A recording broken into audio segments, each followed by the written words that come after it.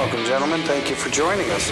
Welcome to the Strong AF X Well Conditioned Show with your host, Jason Brown, where each week Jason teaches you how to get yourself and your clients brutally strong and, of course, well conditioned. What's up, everyone? Jason here for another episode of Strong AF X Well Conditioned. Thank you for joining me back. On this episode, I am talking about my transition from being a gym owner to owning an online training business.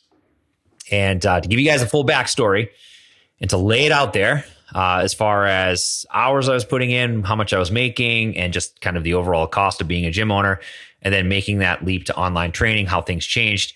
I'm going to give you guys the real scoop of what actually happened and how I was feeling. So I think anyone that's a gym owner, anyone that's listening, if you've been a gym owner or maybe you are a coach at a gym, there's a lot of things that you have to contend with in that space. And there's certainly a lot of great things that happen. You see transformations, you see people become better versions of themselves, do things that they didn't think they could do.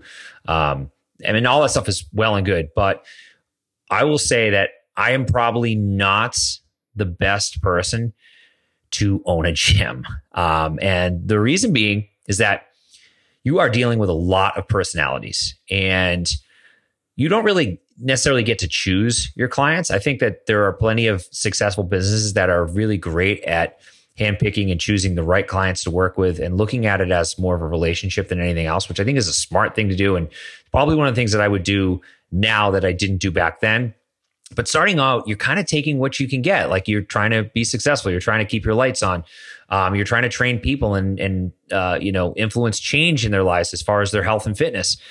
So you're always kind of in a position where you want to take whatever you can get. And especially for the young coaches or the new gym owners, you are in a position where you are going to have to be less selective. Okay. Now, one of the things I talk about a lot with coaches that I work with is figuring out who your ideal client is and tailoring your message to go towards those people. I think that working with people, whether it be in-person training or online training, is a relationship like anything else. And, of course, there are going to be differences that you have in those relationships in terms of just your personality type. But I think the better relationships, the people that you end up having the most success with, both as just your interaction as well as even the results they get, I think that those are relationships with people that you could probably have a beer with or have a conversation with outside of the gym. Those tend to be better working relationships. At least that's how I've seen it to be from my perspective. So being a gym owner was a real big challenge for me. And I think one of the bigger challenges that you may or may not know is that I opened a gym 1 month after coming home from a deployment. And I met my wife, who wasn't my wife at the time. She wasn't even my girlfriend at the time, which is even really crazy to say out loud. We met, we both wanted to open a gym. We shared that goal, that dream of opening a gym and influencing people and as far as improving their health, their fitness, and their strength and all those great things. And that was our common goal. And we came together on it. And within a month's time, we had our gym open, which then was a CrossFit gym. And again, goal was to keep the lights on. I think we had a monthly rent payment of about $1,500. We had a small 2,000 square foot space. And, we both put everything we had into it as far as time, money, effort. I had just come back from a deployment, so I'd saved a fair amount of money. And we were both in prime position to put the rubber to the road, so to speak, and get this thing going. For me, it was very, very challenging because I was very tired. I didn't come home and really stop and smell the roses, so to speak. I didn't give myself a break. I didn't, take naps and do the things that you would expect to do, returning home after a very stressful year, the most stressful year of my life that I had ever experienced at that time. And, for me, it was just easier to go into something and to keep myself occupied and not have to deal with what was really going on underneath the surface, which was a lot of different issues as far as my energy, as far as my mental capacity, and as far as just, overall my disposition about everything I was doing. And that alone was a challenge. That put me in a position where it was very, very hard to be positive. It was very, very hard to feel motivated and I'll do all the things that you need to do when you're opening a new business. So that was a challenge in and of itself. But I think the bigger challenge for me back then, and I think this would have probably been a challenge even if I hadn't been coming home from a deployment, was dealing with so many different types of personalities. That was very, very challenging. And I think that was, I would say, the hardest part of the whole experience for me. It also made that transition to moving online a lot easier. It was a much more clear-cut decision versus, weighing out the pros and cons. It was heavily in favor of moving online. So fast forward, we put ourselves in a position to have a successful business. We actually outgrew our space. We moved into a bigger space, a 6,000 square foot space. And all things were going well. We were profitable. We weren't making a ton of money, but we were profitable. Again, as the gym grew, the more people that came, the more personalities emerged, the more issues emerged. And, things like clicks and people having differing opinions on the programming. I mean, that's something, you'd hear feedback. Hey, we haven't done any pull-ups this week. And there was a lot of that, a lot of those grumblings. Anytime someone was unhappy with something that was going on, or maybe we made a change, you'd invariably hear about it from, 4 or 5 different people. And that was always tough because any gym owner knows, like, you're trying to do your best for people. You're trying to give them options. You're trying to obviously get them results. And sometimes that stuff isn't at the forefront. Sometimes people are focusing on, maybe you don't have the exact class time they want, or maybe a gym down the street has open gym all day and you don't have open gym all day. These are the things that you hear about instead of hearing more about, hey, I am the strongest I've ever been. I look the best I've ever looked. And, a lot of times that the negativity just overshadows the great things that are going on. And I will be the first to admit that I got very much caught up in the negativity and the negative feedback that we would get on various things. Needless to say, though, the business was still growing. We had about 200 members. As far as, the time that we were putting in and what we were getting out as far as our income, I would say there was a pretty big discrepancy there as far as the level of effort, the amount of time that me and my wife were putting in. It didn't really align for me. And long term, if I was to look at that and say, this is what I want to do for the rest of my life, I definitely wouldn't have said that back then. I actually remember having a conversation with my wife. This was we lived in a 2-family house, and we refer to it as the tiny house. This is before we had kids. It was, I don't know, maybe 800 square feet. And I could be even wrong, could be even smaller than that, but it was a very, very small space. And we referred to it as the tiny house. We were in the kitchen of the tiny house. And I said, Dan, what if in a year from now, we're still in the same exact place we're at right now, where we're busting our butts, we're working 60, 70, 80 hours a week. We're dealing with all the things that are going on with different cliques forming and different members having issues with the schedule. And obviously as the gym grew, the expenses went up. We had more coaches on staff. So just a lot of things going on, a lot of stressors, a lot of questions to be asked, and a lot of questions that did need answers. I mean, we had to be constantly making decisions about various things, and that was very, very tough. So I remember asking her that question, like, what if a year from now we're in the same, how do you foresee that going? What change do you want to make? Or maybe you don't want to make a change. I was pretty, for me, it was pretty black and white. I said, if we're in the same position, I want to move on. I want to do something else. I want to, potentially try to sell a business, or, even potentially close the doors if I had to, and move on and do something else. And, obviously closing the doors and just like liquidating your equipment wasn't really an option. We did have a profitable business. So I don't think that was necessarily an option, but I do think that trying to find a different path was something that made sense for myself. And lo and behold, it's funny, like the answer was kind of always there. My wife used to always just joke about how much time I spent on programming. And, I remember her saying very clearly when we lived in the tiny house, too bad you couldn't get paid to write programming because you love it so much. And I said, yeah, that'd be really great. Imagine that. And I honestly think from the time of that comment, I think within a year's time, it actually happened where I was getting paid. And, fast forward, we had linked up with Chris Cooper and Two Brain Business, and we were working with them and using them for consulting and doing calls with Chris Cooper, which was honestly, probably one of the biggest turning points in my life as both a human being and as a business owner. And, the idea of people outsourcing programming became real. That was something people were looking to do. There wasn't a whole lot of options back then, but there was something there. There was something to potentially start and see what happens with it. And I remember starting Box Programming, and I had one client, and it was in December, I think, of 2014. And I was charging $399 a month, and I was writing him custom programming for his gym.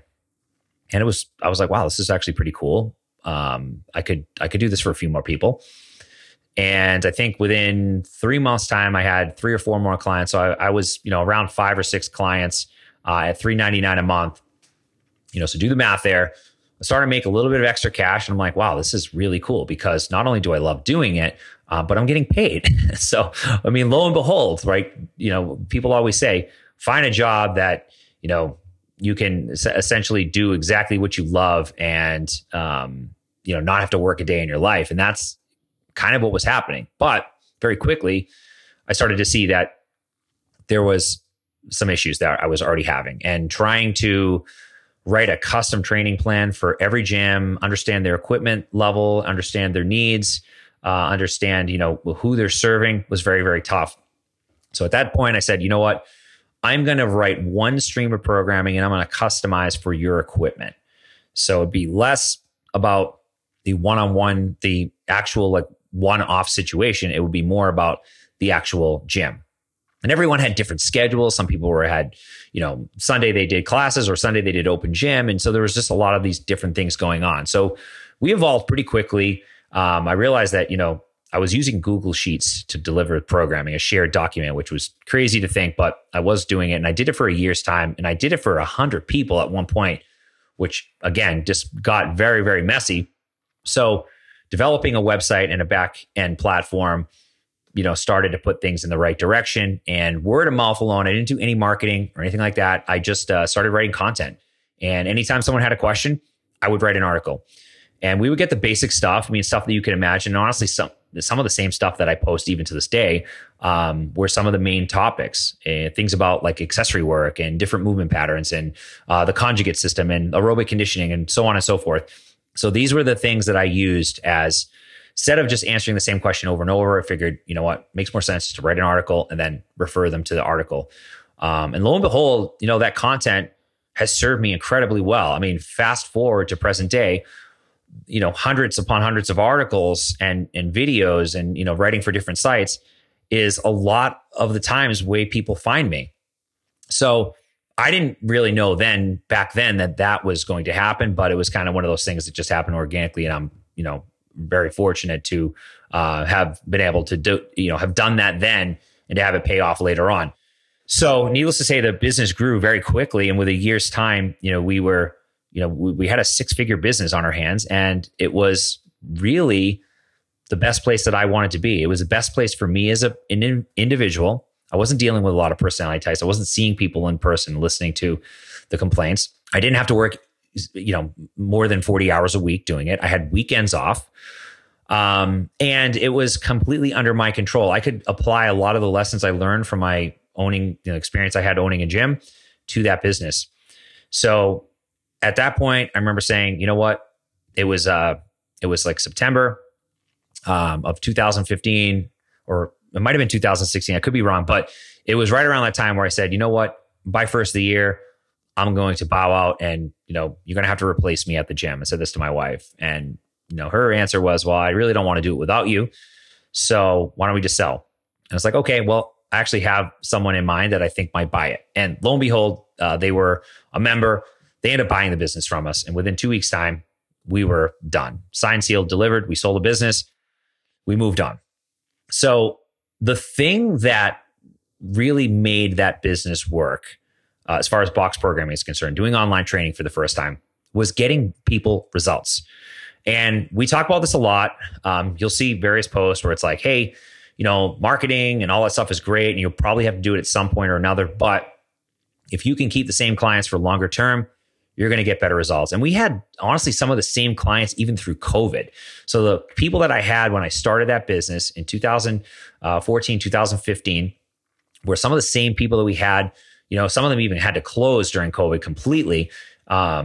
We had a lot of those same clients for 5 years, which is, really a testament to the results that they were getting from the system of training, which was really kind of a basic level version of CXC. It was conjugate training. It was, a combination of CrossFit and conjugate, with obviously the aerobic development piece in there. But it was a system that produced results. I mean, we would hear about results from people feeling better, looking better, the whole gamut of things. The main criticism was they thought the workouts weren't hard enough, which again is, one of the things that I just laugh at till this day. I still look back and like, well, you're getting better results. The PRs are there. The metrics are supporting what we're doing, but you don't feel the workouts are hard enough. So, I mean, it's the same analogy that I've used a million times about, would you rather work more or work less to make more money? And, obviously we'd rather work less and make more money. That makes sense, right? That was the same thing we were doing with box programming. And so the CXC system evolved from that, from the results people got, and then refining it to more of present day, how we do things. But obviously how we do things today is on an individual level. So there's a lot more room to do things the way we actually want to do them. And that's a major reason why I let go of box programming and stopped programming for CrossFit gyms, because there were a lot of things with CrossFit that I didn't necessarily believe in anymore. So the main point here is that your programming is the thing that makes you successful. It's not your marketing. It's not a social media manager. It's not a great email sequence or a lead magnet. It is your product. Refine your product. That's why I talk ad nauseum about having sound programming first and foremost. You can work with a business coach, and I would highly recommend that you do at some point or another. But until you have a sound product where it is literally lights out programming, you can get anyone results at any time. Doesn't matter what they are, who they are, their background. You are confident enough that you can say, you are going to get results if you work with me. That is very powerful. And it's one of those things that's going to empower you to feel like you can do, what you want to do as far as with online training, and do it well and be successful doing it. So without that, I would not be here. I could have written articles, not got people results. And, sure, I'm sure that there would have been people that still came to me. But at the end of the day, people that come to me usually stay with me. My retention on Team CXC, we've only launched it in August, has been incredibly high. My one-on-one clients, some of the same clients I've had now for 5, 6, 7 years.